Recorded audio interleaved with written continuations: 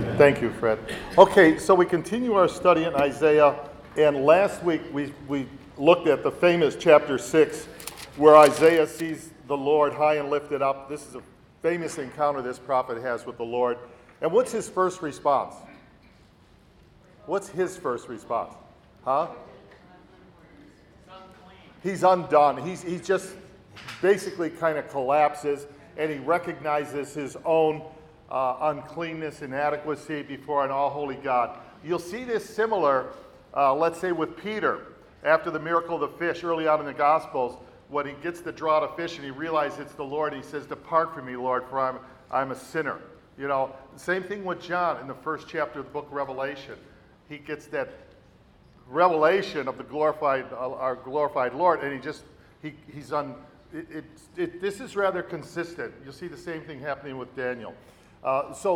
He says, I'm a man of unclean lips, and I dwell among a people of unclean lips. And then, of course, the angel takes the coal of fire, touches his lips, and basically sanctifies his lips. In other words, he's now going to be sanctified for the use of the Lord. And this is why, then he says, he says in verse 6, who will go for us?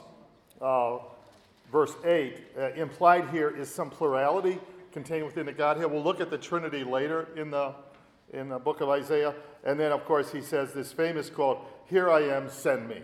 This volunteer, I'm ready to go now. So we see he's confronted, he sees the Lord, he's cleansed, and now he's commissioned. And even though he's told here, and this is where we left off last week, where it says in verse 9 and 10, he says, and he said, "Go and tell this people, keep on hearing, they keep on hearing, but they do not understand. They keep on seeing, but they do not perceive. Make the heart of this people dull and their ears heavy, and shut their eyes, lest they see with their eyes, and they hear with their ears, and understand with their heart, and return and be healed." This is a famous passage that will occur 6 times in the New Testament. It's a very important passage. What is he saying here in your own words? We'll look at some of these passages where our Lord will actually quote this. What is God saying to Isaiah in terms of his commissioning message? Is it a hopeful message? Is it a heart? What's he saying?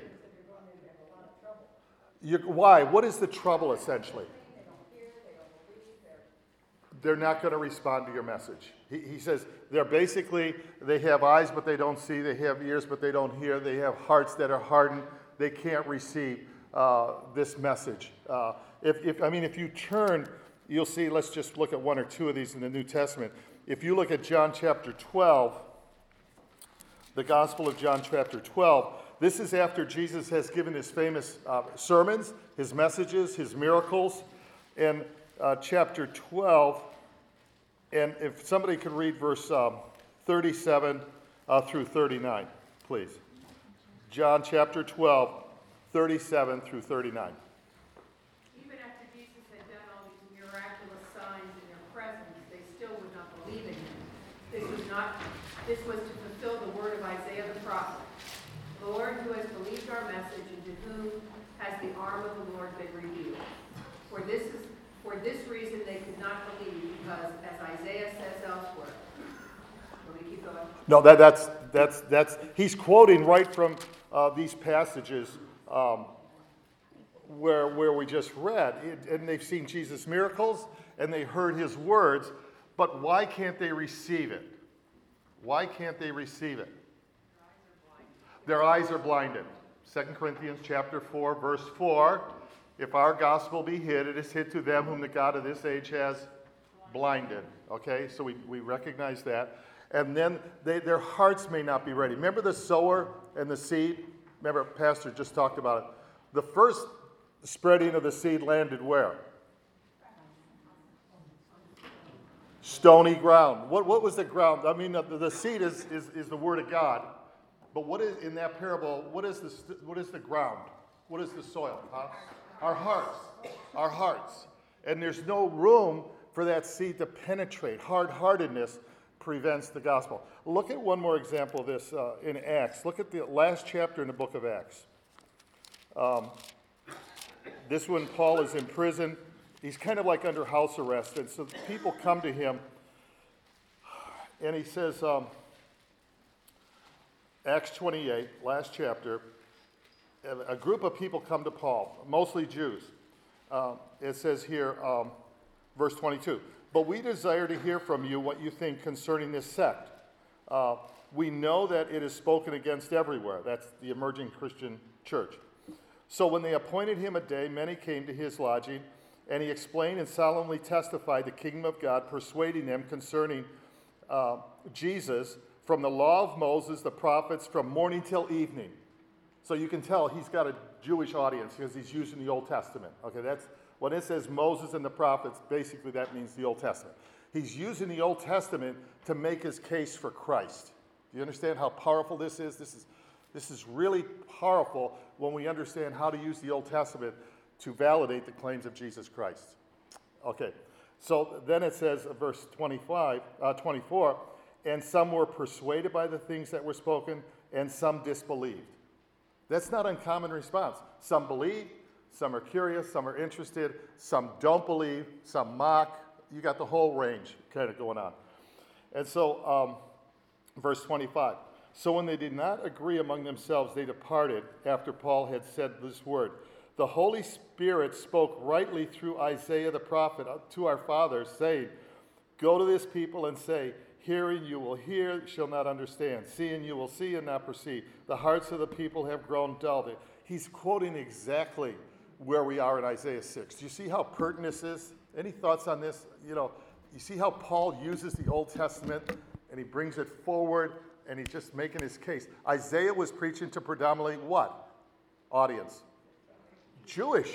He was doing the southern kingdom, which was where Jerusalem was and where Judah and the tribe of Benjamin lived. And they're not going to receive his message. They're not going to. Yes, Joyce. So, in both of these, you talk about turning their hearts or turning, repenting. Right. Is it they can't repent because they can't see their sin, or they see their sin but they don't want to repent? What came first? Good question, Harvey. What came first? Oh, that's a good question in Genesis. We'll answer that one later. But has everybody heard that question? What would be a good response to that? That's a very good question.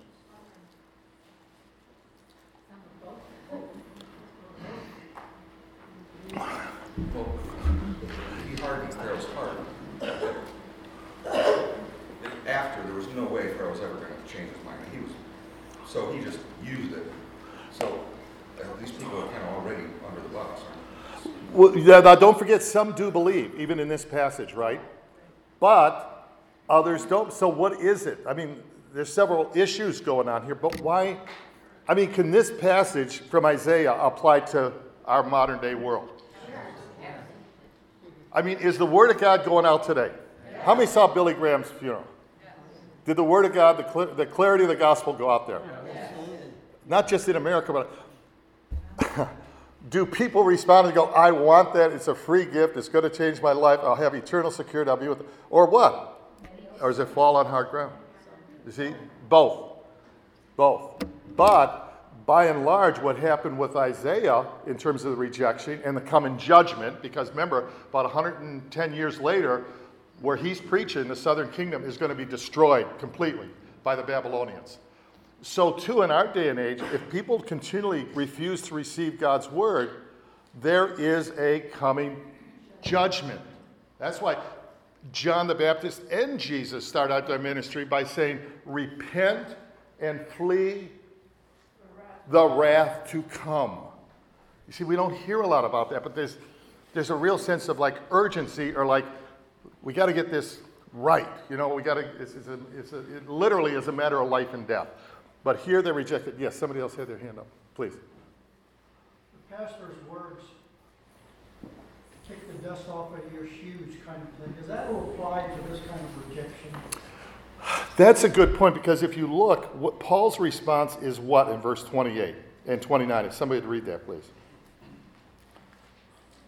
It says, therefore let it be known to you that this salvation of God has been sent to the Gentiles. They will listen. He lived there 2 whole years at his own expense and welcomed all who came to him, proclaiming the kingdom of God teaching about the Lord Jesus Christ with all boldness and without hindrance. Okay, so he went to his people. Remember, he always had a burden for his people, the Jewish people. I mean, he was a rabbi. And it says in Romans 9, 10, and 11 how he would give his own life for his people. Remember, he says, but when you reject, he's going to go to an audience that's going to receive. Same thing on the mission field. Remember a pastor talked, you look for a peaceful house, or a house of peace? That thing has not changed in 2,000 years. If you're in Africa or Southeast Asia where there's very limited gospel or the Word of God, certainly no churches, you're looking for a house of peace. We go into Thai villages and a Thai Christian would say, my cousin lives up there and he heard about Christianity.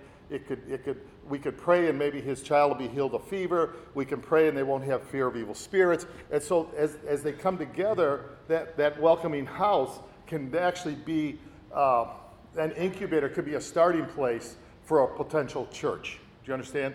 You're not going to go continually where you're catching the rejection. Just might not be time for the people yet. But you want to go to that place that's most receptive. Okay?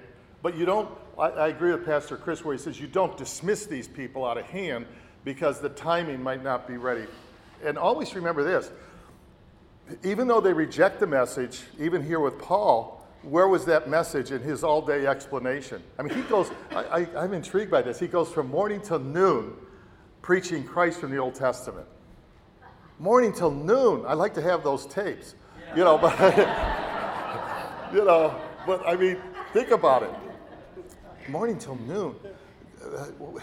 We really should be skillful people in using the old with the new and coupling it together because it's such a solid foundation we have, and no other religion or philosophy has a dual system, an Old Testament, 2 books that perfectly coincide in prophetical harmony.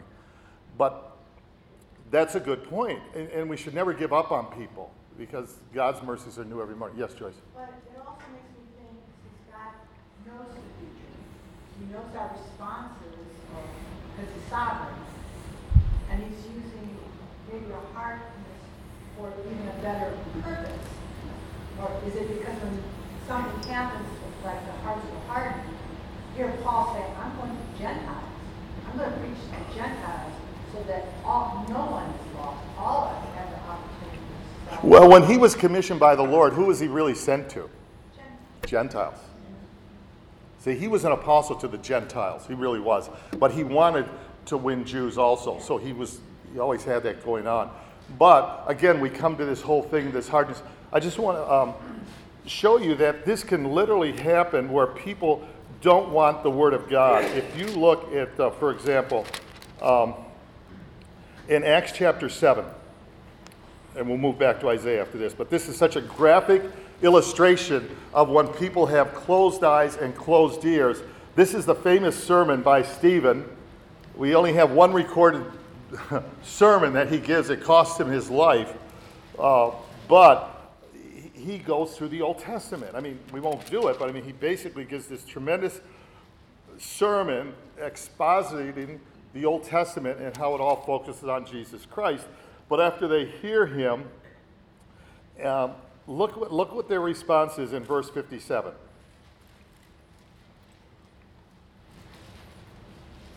But they cried out with a loud voice and covered their ears, and they rushed upon him with one impulse. Notice that? They literally covered their ears. Remember it says they have eyes they don't see, ears they don't hear. Here you're actually seeing that, covering their ears. And of course, after that, they're going to kill him. They don't like the message. You will never stop the message, therefore you stop what? The messenger. There are countries today that are stopping their ears to the gospel. We lived right on the Thai-Myanmar border, formerly Burma, and they tried to jam even internet that was coming in that had any words like Christian or Jesus, or it didn't work because you can get in. But there are countries that will limit, they'll stop their ears from hearing the gospel today. Okay? So what Isaiah is saying way back here has application today. Any closing? We'll go back to Isaiah now. Now, when you look at Isaiah chapter 7, it says, now it came to pass in the days of Ahaz. Now this is a new king because chapter 6, verse 1, it located us with Uzziah. King Uzziah died. Now we have this new king on the throne, Ahaz, the son of Jotham, the son of Uzziah, king of Judah. And he says, Rezin, the king of Syria, Pekah, the son of Remaliah, king of Israel, went up to Jerusalem to make war. So what's going on here to set the geographical kind of scene? There you have what's called the northern kingdom. Those are the 10 tribes. That's called Israel, okay? That up in this region up here, all through here. And here, the southern is Judah, that's where Jerusalem is, and Benjamin, that'll be a smaller, only those 2 tribes. So these guys have gone into idolatry, big time. It's infecting the southern kingdom now, we're going to see in a minute, but here is the northern kingdom, and we're going to see that, to kind of show you some of the things that are going on here. Here's Syria. They're teaming up with the northern kingdom, the Samaritan, and they're coming against Judah down here. They're teaming up with this bunch here, the 10 tribes, and they're threatening. What this guy is going to do, he's going to try to make an alliance with Assyria, which is growing in power. You know, when you set the geographical scene here in context, they're going to come down, we're going to see in a little bit in Isaiah, and just sweep down and just decimate this northern kingdom. What's emerging a century later is Babylon. We'll get that later. But that kind of sets the scene. Any question just on, you're in the year about 730 BC, 730 years before Christ. And this is what's happening. And this, Judah, under this king, is under a big time threat. You know, it's hard what this would be like, but I mean, it's just all these people are, military is coming against them. And he is not a good man. I mean, if you keep your place here and look at 2 Kings chapter 16 for a moment. 2 Kings chapter 16. Just to get a sense of what this guy was like.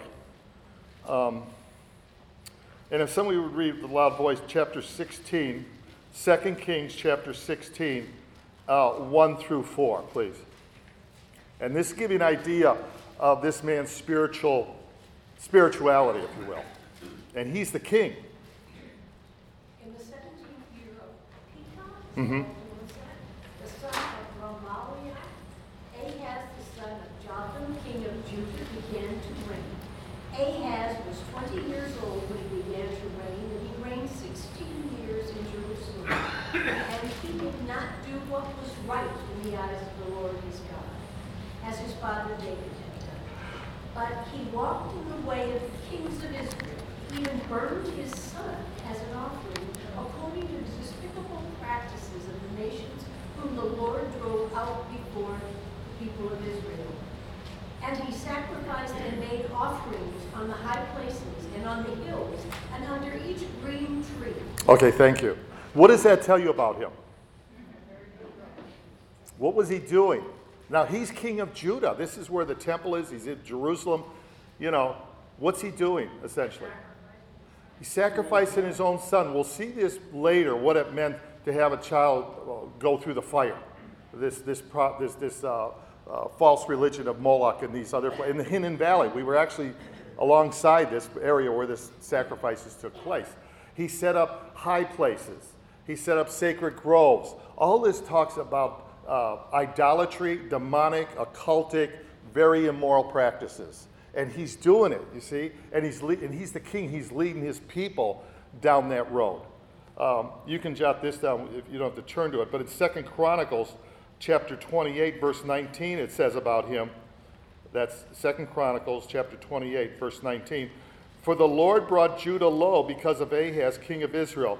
For he had encouraged moral decline in Judah and had been continually unfaithful to the Lord. That's 2 Chronicles chapter 28, verse 9. So you see, this king is a wicked king. And this is one more reason they're going to be going under judgment. They're in this like moral slide. They're kind of in this slide. And of course, God said, look, if you'll turn to me, if you'll repent, if you'll serve me, what will happen?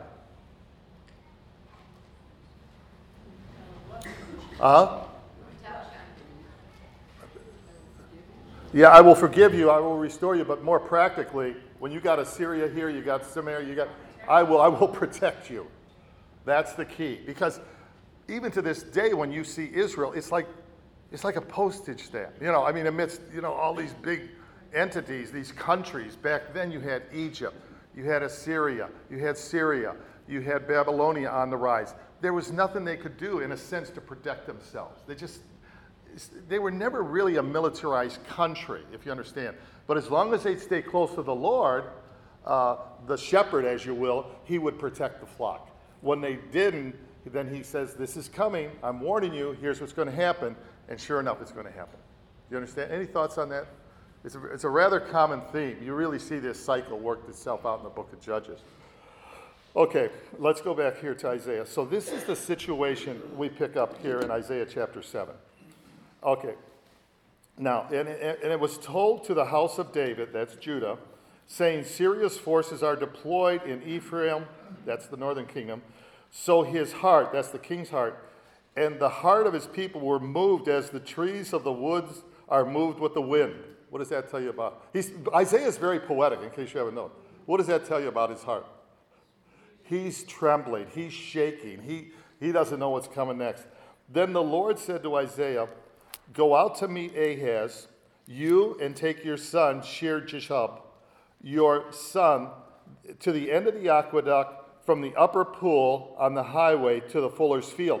And here we see this really locates it geographically. A lot of people think this could be the big pool on the northern part of Jerusalem, Bethsaida. We're not real sure, but he locates this place. The king may have been going out there to check all his water supplies, because if he's thinking, if the enemy's coming, I got to make sure our water is secured, because they always needed the water so the people inside the city could survive once they were encompassed by the enemy. This is true all the way through Israel's history. And he says, God told Isaiah, say to him, take heed and be quiet. I like this advice. Take heed, number one, be quiet, do not fear, do not be faint-hearted, for these two stubs of smoking firebrands, for the fierce anger of Rezin and Syria, the son of Remaliah, because Syria and Ephraim and the son of Remaliah have plotted against you, saying, let us go up against Judah and trouble it, and let us make a gap in its wall ourselves and set a king over it.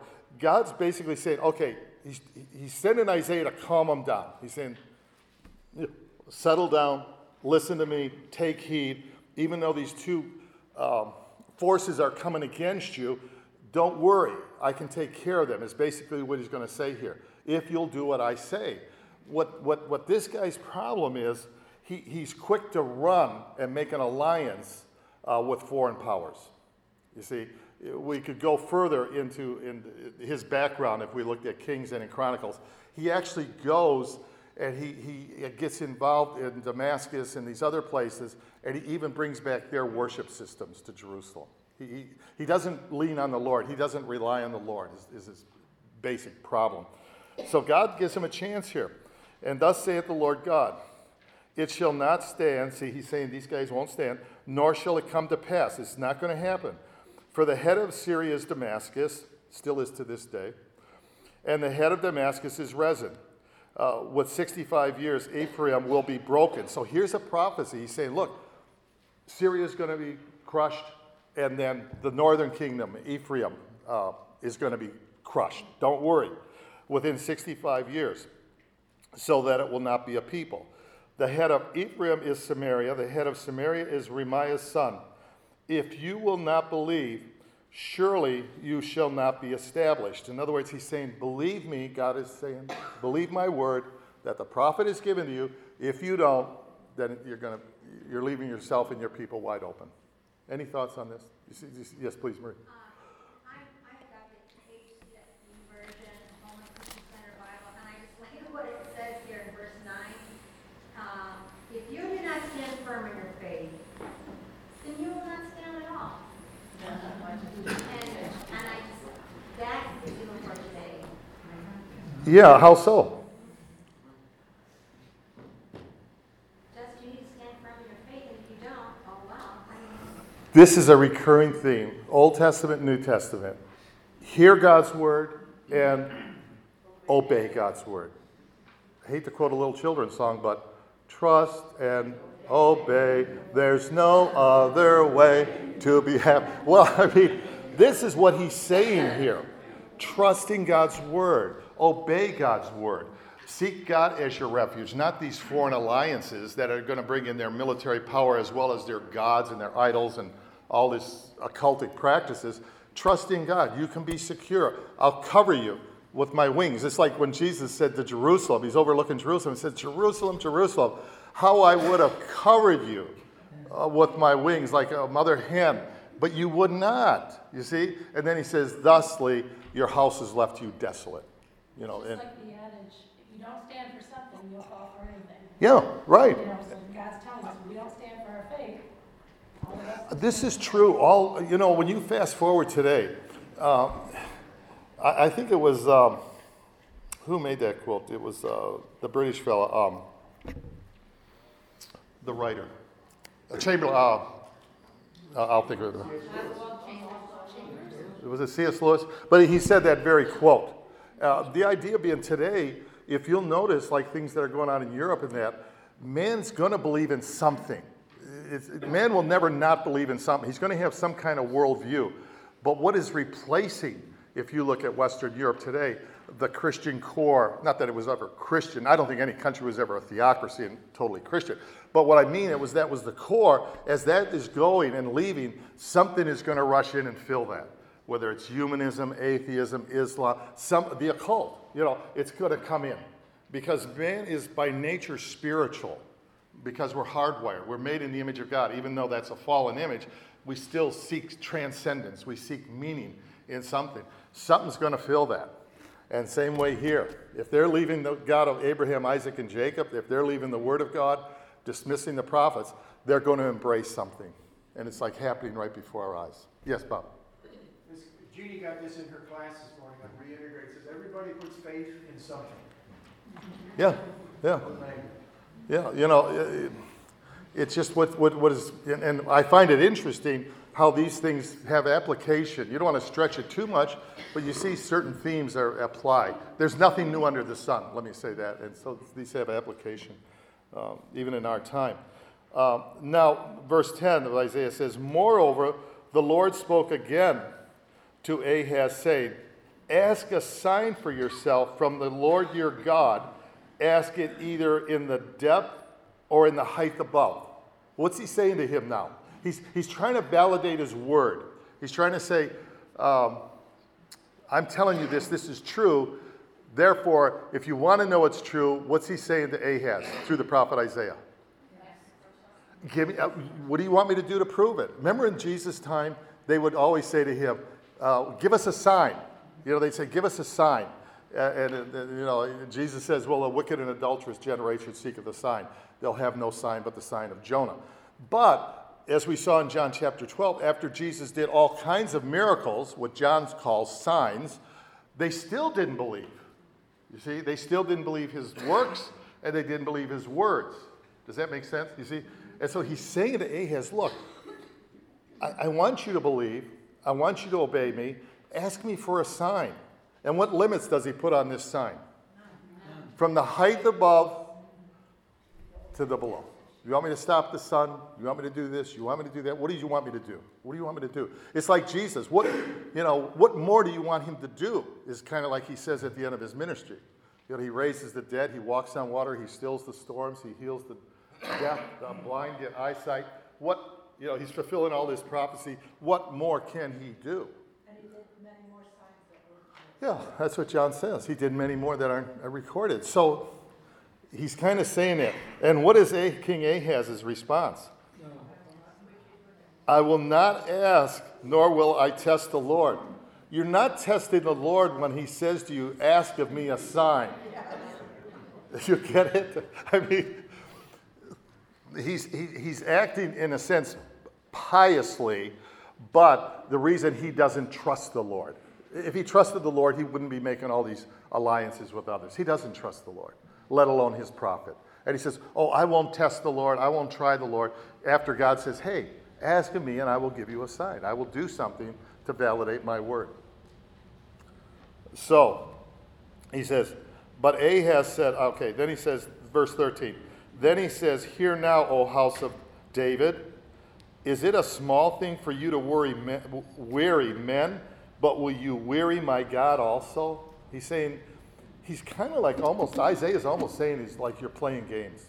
You know, he's saying you don't want to believe, you don't even want God after he's promised you, he would show you, he would reveal his strong arm in some type of a miracle. You don't want that. He says you're just wearying God. Therefore the Lord himself will give you a sign. Behold. Now remember, he's saying it's a sign. That's something more than regular. It's a sign. It's something spectacular. Behold. Often this word behold it's a declarative announcement. Behold. Listen up. Hear. You know, behold the Lamb of God. It's kind of a deal. Behold, the virgin shall conceive and bear a son, and shall call his name Emmanuel. Okay, now, I just want to go back here. Here's where this is all taking place. It's right here in Jerusalem. This is a modern day map of you see the West Bank here, and of course the Galilee region. Up here, there's Syria there, even to this day. This place up here, even on our trip, this was pagan-ridden. This is where Elijah confronts the prophets of Baal. This is where the tribe of Dan establishes a pagan altar. This is where Jesus will go to Caesarea Philippi. I'll bring some of these slides in the future. But you guys that have been there, you know, and there's this huge cave-like structure. In the Greco-Roman world, they believe that was the gates of hell because it was the underworld entry. They had temples there, and that's where Jesus goes. It says, upon this rock I'll build my church, and what? The gates of hell shall not prevail. He does it at that very spot. So this place up here is really infiltrated with demonic cultic activity. It goes down this way, and right here is your demarcation, the southern and the northern, right there. And so now he's going to say, we're going to look at this birth, 7:14, because for one thing, it could have a near fulfillment. We'll look at that in a minute. But we're going to know right from the New Testament, Matthew will use this without a doubt. This is a passage in prophetic fulfillment by Jesus Christ. But miracle births are not a new thing in the Bible, okay? That is to say, divine intervention. Because if you look at Isaac, what made Isaac's birth so unique? What was the situation with Abraham and Sarah? Huh? Matter of fact, when Abraham heard the news and Isaac heard the news, they both laughed. Okay? That's why you don't have, you know, showers for newborn babies at nursing homes, I guess. You know, you just don't. But I mean, it's so impossible. It's so impossible. With man, it's impossible.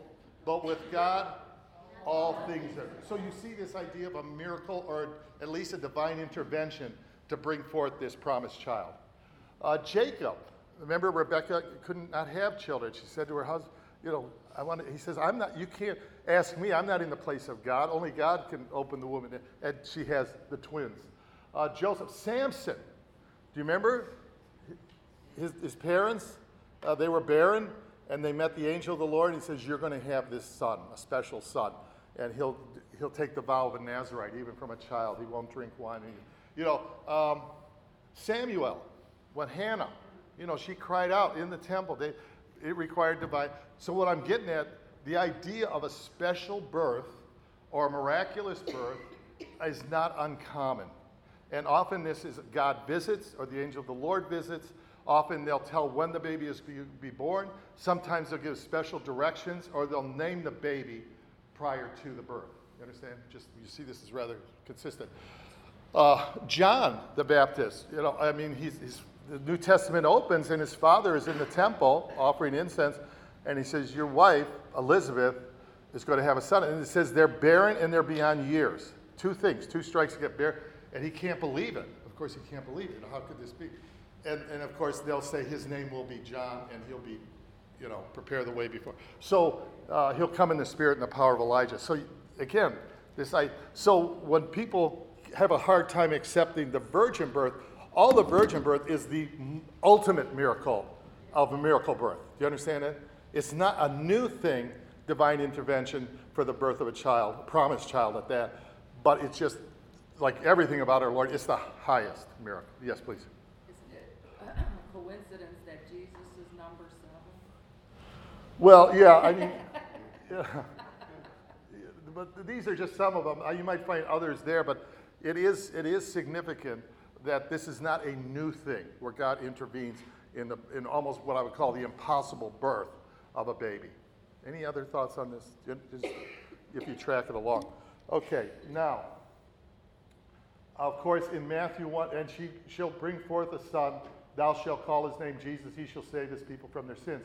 And now all this was done that it might be fulfilled, which was spoken by the Lord, by the prophet, saying, behold, a virgin shall be with child, shall bring forth a son, they shall call his name Emmanuel, which being interpreted is God with us. He's pulling this Isaiah 7:14 fast forward into the birth narrative of our Lord, right?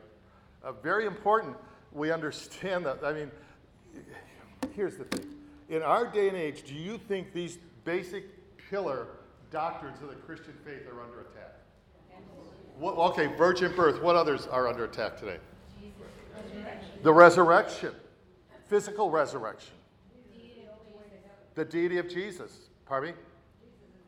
I'm the way, the truth. No man cometh to the Father but by me. Okay? The scriptures. The inerrancy of the scripture, or the sufficiency of the scriptures. All scripture is given by inspiration. All of these things, these attacks are not necessarily all coming from the outside. Okay? The enemy outside the gates, so to speak. These are coming into the church, into Christendom itself. Do you understand this principle? And that's why we have to know what we must know.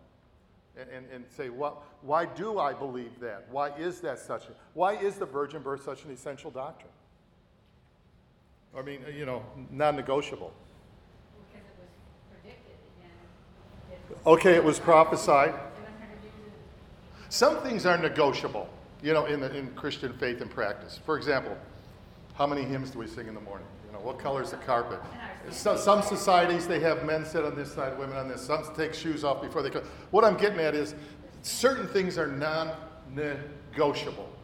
Why is the virgin birth? It's fulfillment of prophecy, but... our sins. Okay, he can't come the natural way because all have sinned. Everyone has fallen through Adam, through the man. All have sinned through Adam. Plus, Jesus says, I come from above. I go back above. I'm not of this world. He'll say that repeatedly in the Gospel of John. We have to believe that Jesus is eternal. He's the Alpha and the Omega. Do you understand? If we don't see that, he enters into time and space when the Word became flesh and dwelt amongst us. But he's eternal. He wasn't one day. And I've read literature and I've been at conferences and I'm surprised how this thing is getting watered down. It really is. They go, well, maybe at his baptism he received the Spirit and then he became this godlike person. All these kind of things. Not so. His father was not Joseph, okay? He had one Father, this Heavenly Father, only begotten of the Father, okay? So this principle, this doctrine of the virgin birth is extremely important. Somebody else had their hand up on this? Yes, Beth. Well, as I said in the Garden of Eden, it says that your offspring, it says specifically to Eve, mentioned her seed, which is the word. Yeah, we'll look at that in once. Let's see. Here, the nature of the birth. And woman, between thy seed. He's talking to Satan here. Thy seed and her seed, it shall bruise thy head, and thou shalt bruise his heel. The seed of a woman, like you say, Beth. This is what the early gospel here, the proto-evangelium, this like first gospel, that Satan is going to be defeated. He's going to get what they call the headshot, decapitas, boom, he's going to be defeated. But in the process, what's he going to do to the seed of the woman? He was wounded for our transgressions. He was bruised for our iniquities. Okay? Do you understand? So early on, to your point, Beth, we see this hint that this coming one would be a unique birth, a special birth. He enters the world in a special way. He exits the world in a special way. Okay? Let's see. That was all I had on that. Okay. So now, it says here, curds and honey he shall, I'm in verse 15 of the John chapter. Curds and honey he shall eat, and that he may know how to refuse evil and choose good. For before the child shall know that refuse evil and choose good, the land that you dread will be forsaken by both her kings. Now, here's what may be happening here, and I'll put this out there and you can do your own research. This could have near fulfillment and far fulfillment. Far fulfillment is this virgin is, as Matthew says, this is the virgin-born child. This is Jesus Christ. Now, could a child be born into this royal household? A woman is not married, a young maiden, virgin, gets married, conceives.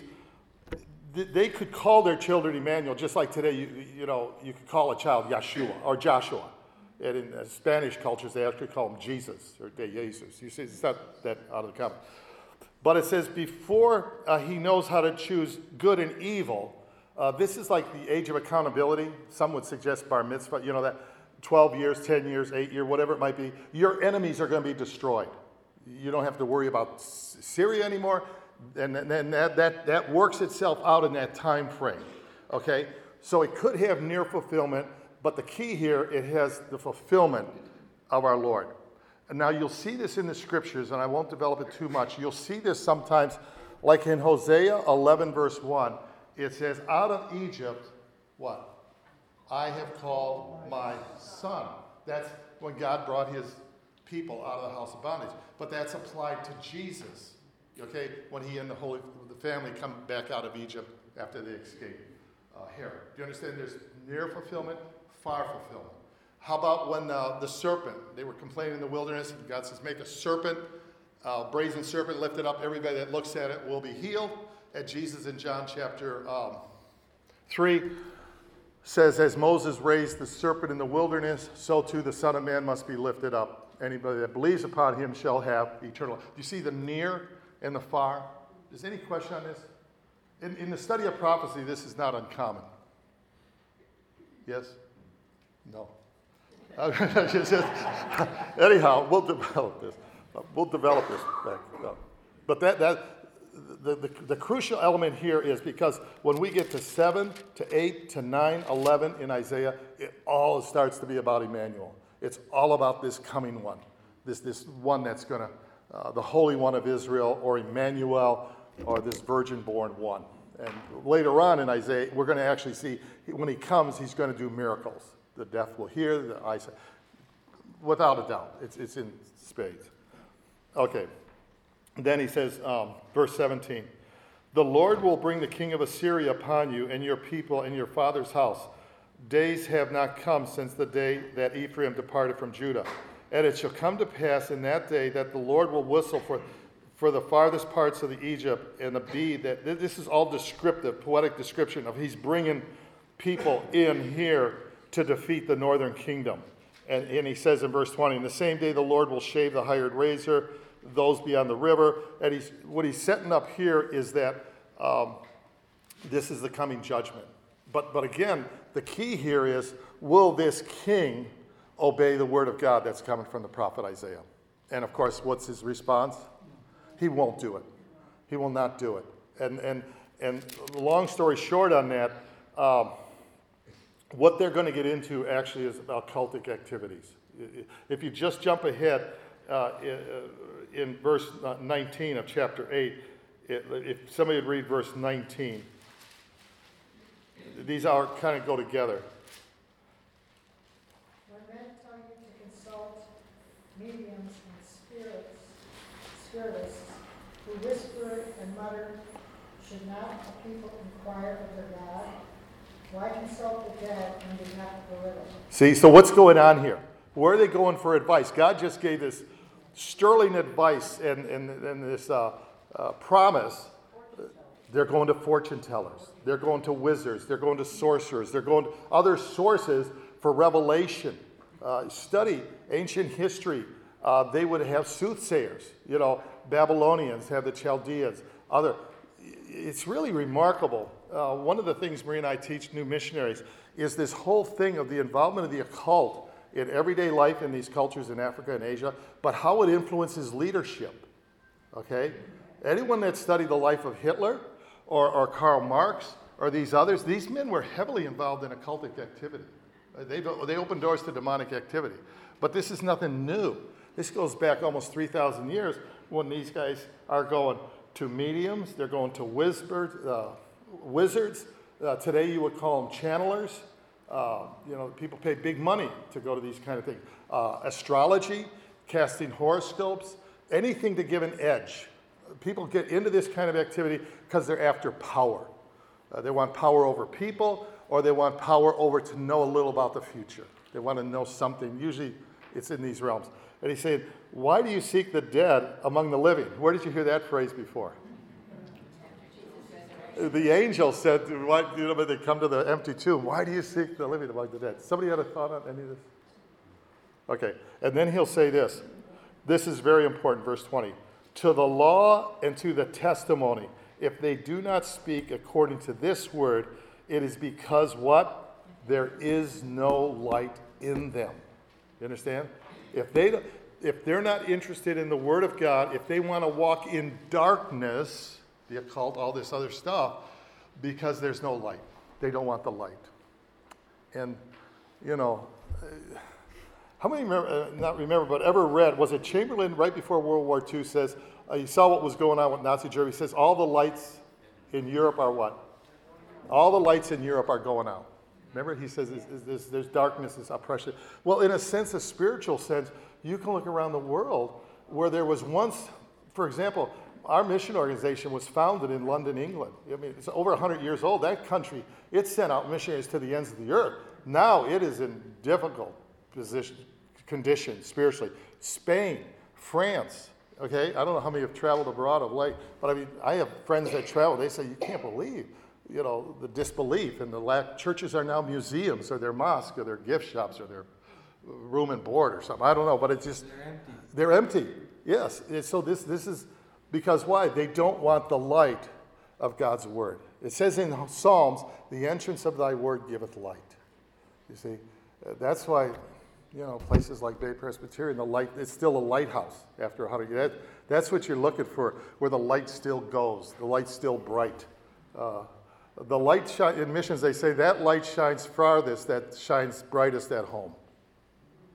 If we keep the fire and tend the fires, it can reach out to the ends of the earth. So here's what he says in chapter 8. And he says, now as a result, they will, verse 21 of chapter 8, they will pass through it hard-pressed and hungry. And it shall happen, when they are hungry, they will be enraged and curse their king and what? Their God. And look upward. Then they will look to the earth and see trouble and darkness, gloom and anguish, and they will be driven out into darkness. This consistent pattern. If this is the light, Jesus is the light of the world, God's word is light. It's a light unto our path. It's a lamp unto our feet. If we turn our back on light, then we're walking in darkness. We're walking in shadow, you see. It's just what it is. And that's where it gets problematic. And I'll start wrapping it up here, but that's where the issue is with Isaiah right now, with this country, these people. And you can see God does, the north is gone, but he doesn't want the south to go that same direction because Jerusalem's there and the temple, and it's his people. But they don't want it, they're stiff-necked, they don't want to go. But through it all, he keeps saying there's a remnant, and he says there's coming this one. It is kind of like a bright light, so to speak, at the end of the tunnel. There's this coming one. And of course, he's not just going to be for Israel. He's going to be for all the Gentiles, this light unto the Gentiles. Yes, Susan? There was an article in the paper about Ken Chalker's church going to be a restaurant. Is that right? So, he's very political and he's very liberal, and it seems wherever he goes, it's not working. So he's now at the oil can. Yeah, I mean, it's there's a very interesting story. It was Dietrich Bonhoeffer was going to a seminary in New York, and the seminary was at one time, I don't know if it was Union or what, it was going kind of sideways. And so his friend came from Africa, as a pastor from Africa, and he took him to one of these churches in New York that really went liberal and no longer adhered to the basic doctrines of the Christian faith. And he listened to this sermon, and on his way out, he said to his African pastor friend, he says, "What did you think of the sermon?" And he says, "Well, I think they've taken my Lord, but I don't know where they laid him." But it's the crucial issue is the person of Jesus Christ. The critical issue is God's word true? Is God's word effectual? Will God's word work in your life? Will it work in my life? Does God want to bless, protect, guide, provide? All these things like he wanted to do with ancient Israel. So next week we'll pick up on that and we'll start moving into these really powerful, I think, Emmanuel chapters. 7, 9, and 11 in particular. 7, 9, and 11 in particular. Any closing thoughts? Okay. Yes. I would concern for my children, my grandchildren. Uh-huh. The watering down of the right path to go, and how, as a church, are we focusing, or especially our children who go to university, and A little bit louder. I'm concerned about how the church is preparing our youth for once they leave the protectiveness of our home, and their faith is attacked either by the professors or by the peers. Number one, don't depend on the church totally. It's auxiliary and complementary, but where should children get discipled? That's the key. That is the key. When parents view their responsibility to raise Daniels and Danielettes, I guess, to live and be influential in a Babylonian world. That's what we want.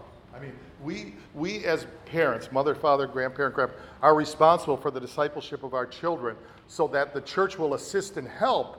But if we look to the church to do it, it's putting too much on the church because they don't have them every day when you sit down, when you rise, when you go out, when you come in. That's that critical issue because, I think we all in here could have ones that were raised like that and they ended up being Daniels. They're very influential in a fallen world. We're called to be salt of the earth and light in the world, or others that were not and are not. Yes, Marie? George Barna, A little bit louder. George Barna, Christian researcher, looked into that situation, especially kids that were raised in the church and then they went off to college. Why did some kids stay strong and why did others just throw it all under the bus? And they said there were several factors that were relevant. One was that the kids that stayed true to their faith, number one, they came from a home where our father had a healthy spiritual relationship with his family. Number two, praying was an everyday thing in the family, not just at the meal times, but, often prayer was a natural part of the family life. And number three, that the family ministered together in outreach and I think he had a couple others, but those were things that made a huge difference in a kid's life. I think we have to see how highly resourced we are as a people. We really are. We see the world, or the culture in decline or whatever, but we are really highly resourced people. Just to have the Word of God in our own language, let alone to have pastors, teachers. You turn on the radio like 103.3, you're getting some good teaching on a regular basis, I don't compete with radio stations, but I'm just saying, you have all these resources. I don't think sometimes we realize how highly resourced we are, even with each other. Everyone has different giftings, and it's just, little Ellie here telling us we're going to have this event next week, and that's really to strengthen fellowship and to help. And I'm not saying it's the church's responsibility to raise my children for the faith, but I feel it's also important for the church to help teach parents how to go. Yeah, I agree. And that's Yeah, definitely. that I have. Definitely. Do we have a focus to equip the equippers? Yeah, how many have ever sat under Michael Shenegold's teaching, like he's doing, this kid's like a gift of the church. This man's like a gift of the church. Really, what he understands in terms of manuscripts and manuscript evidence, I've not seen the likes of this in a while, and he's been here several years, and he's taught whenever the opening is here. It's sad to say he's now going to Columbus, but Columbus will be blessed by Michael.